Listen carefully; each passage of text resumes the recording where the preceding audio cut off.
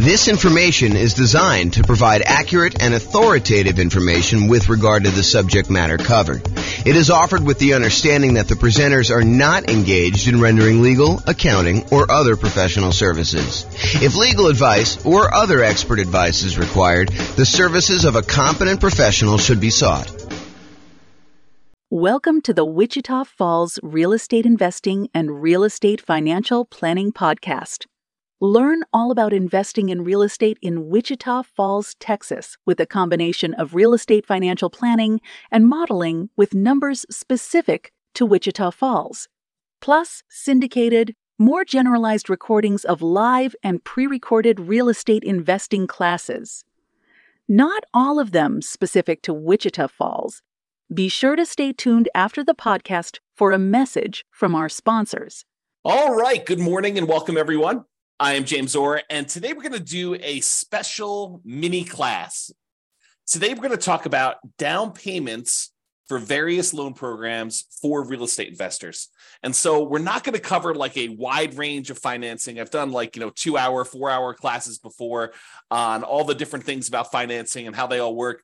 But today we're really going to focus in on just the down payment part of it. And there's a lot more to know, and there's a lot more we're going to cover in future classes. However, today is just about down payments. So let's jump right in.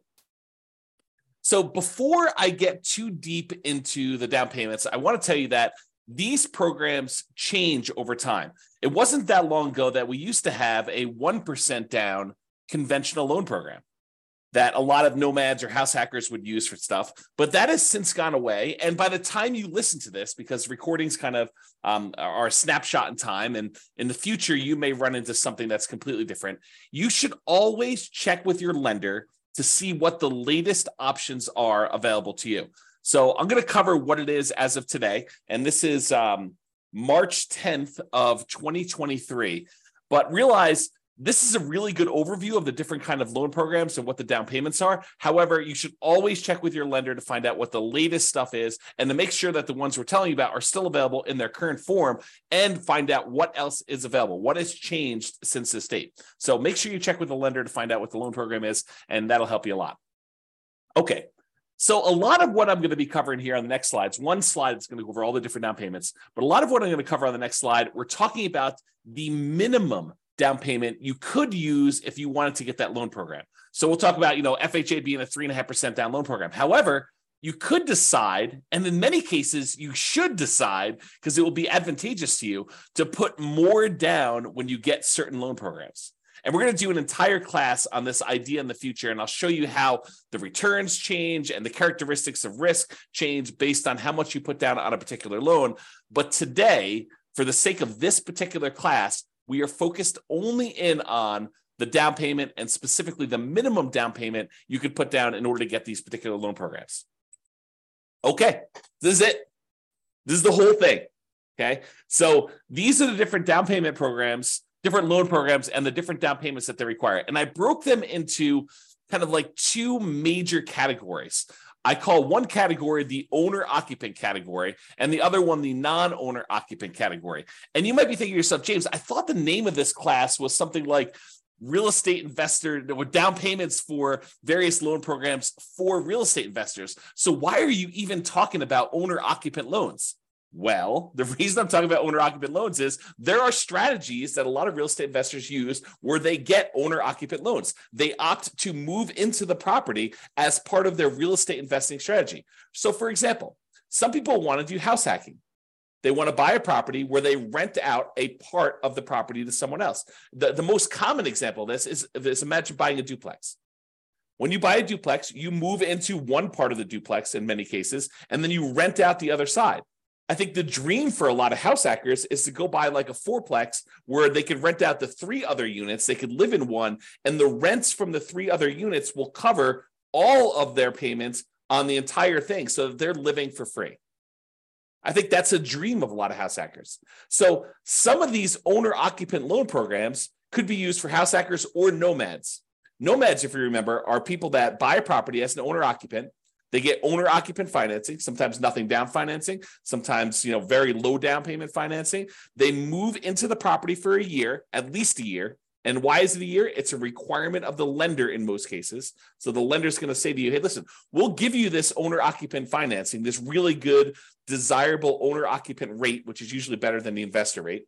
And we'll allow you to put less down in order to buy this property. But we require that you move into the property within 60 days and that you remain in the property for a full year.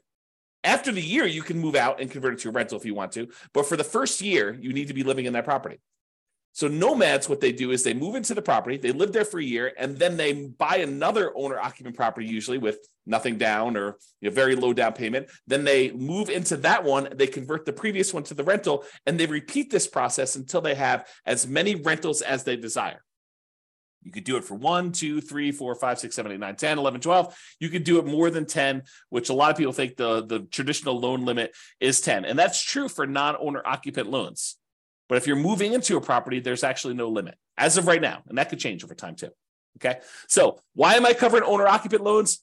Primarily for people doing the nomad strategy or house hacking strategy, where you're actually either moving into the property, living there, and then sequentially parlaying that property into the next one, to the next one, to the next one, until you get as many rentals as you want. Or house hackers who are buying properties like duplexes, triplexes, fourplexes, or even single family homes where they're renting out part of the property, like getting roommates as an example. Okay. So owner occupants, that's where we're covering that. And the non-owner occupant, it should be obvious. That's real estate investors. That's traditional real estate investing. Okay. All right, so let's talk about the owner-occupant properties first. So let's talk about the 3 0% down loan programs that are available to you. Okay, and you might be saying 3?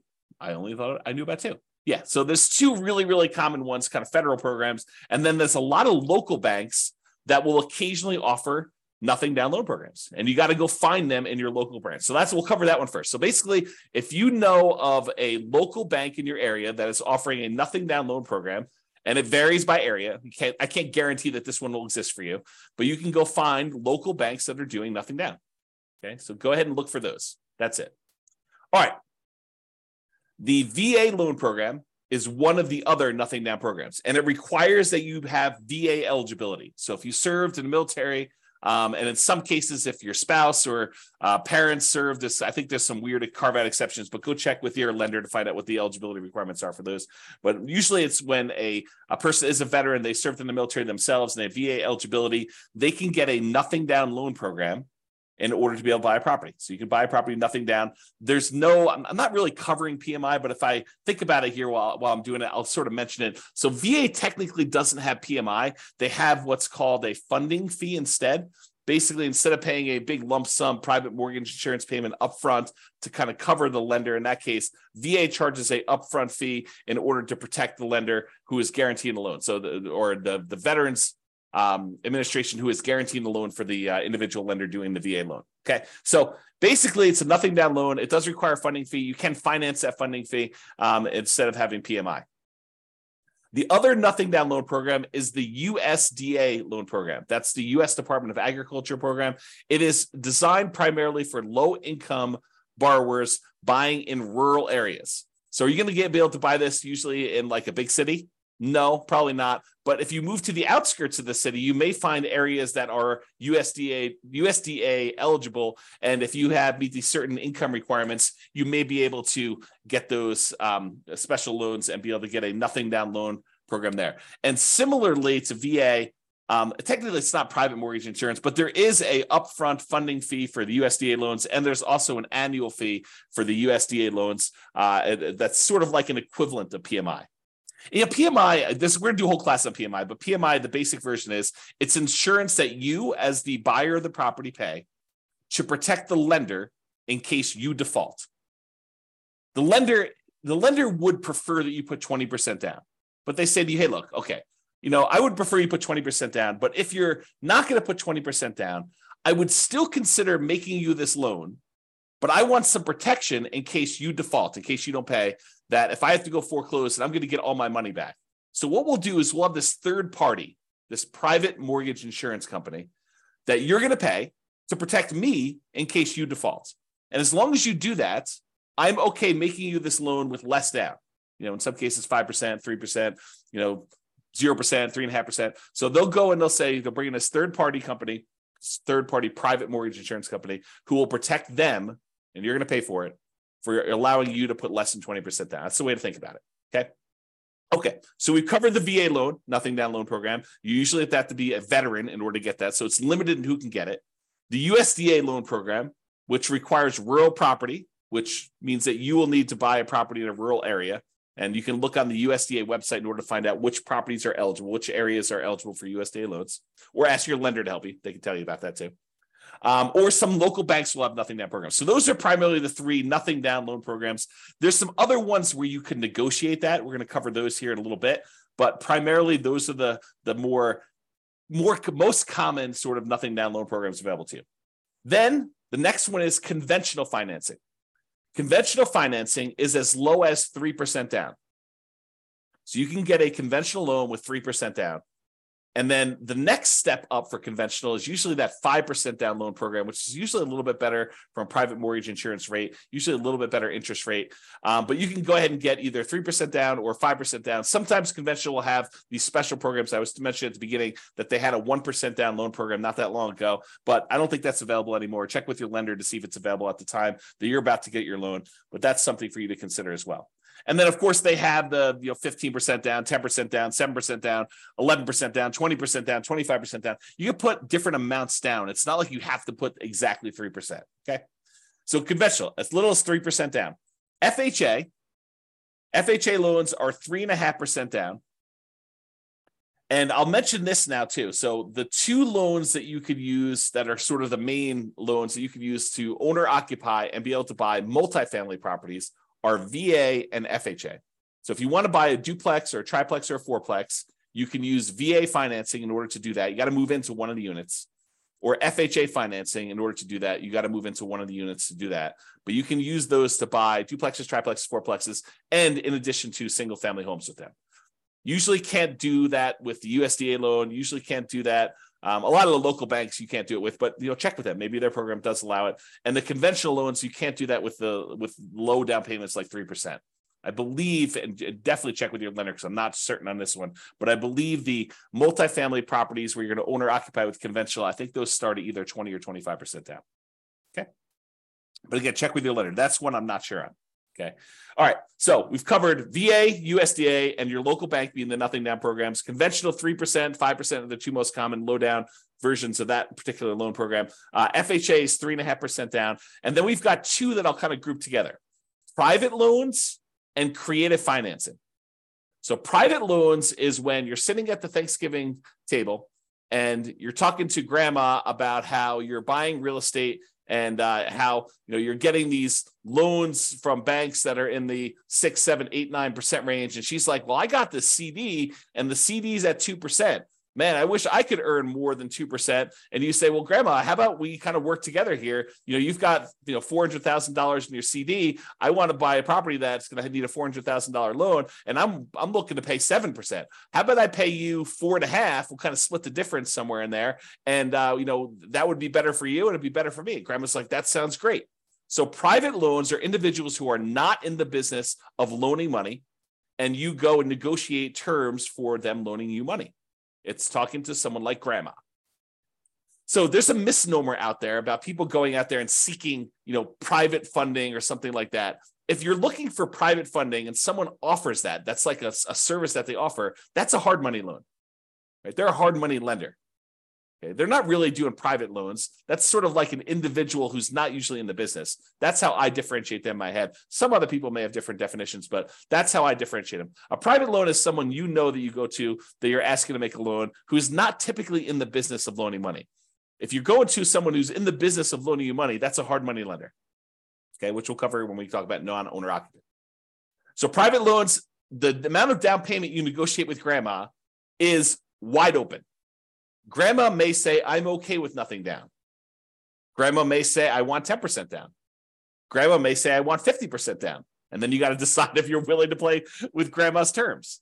So you got to understand that the terms of these private loans is completely negotiable. They're not written down anywhere because you're talking to an individual who's not in the business of making loans, and you're actually the buyer in this particular situation, and you're coming with a meeting of the minds and trying to figure out what is acceptable to them, what's acceptable to you, what works, what's fair.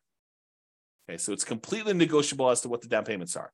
Similarly with creative financing. Creative financing is a lot of times when you're going to the seller of a property and you're negotiating terms to be able to buy that property creatively. Buying the property subject to the existing financing and maybe financing a little bit of their down payments to them. Or maybe there's no down payment to them. So it's all negotiable.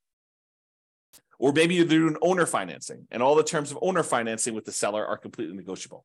So I can't give you like a down payment amount for private loans or creative financing because you're negotiating with an individual and there are no set rules. Okay. All right. So those are all the owner occupant financing type of options. Like 3, basically nothing down, VA, USDA, and your local bank. There's conventional 3%, 5% is probably a little bit more common. FHA 3.5% down, private loans and creative financing. Now let's talk about the non-owner occupant investor loans, which is probably what you're more familiar with. I'll start with conventional.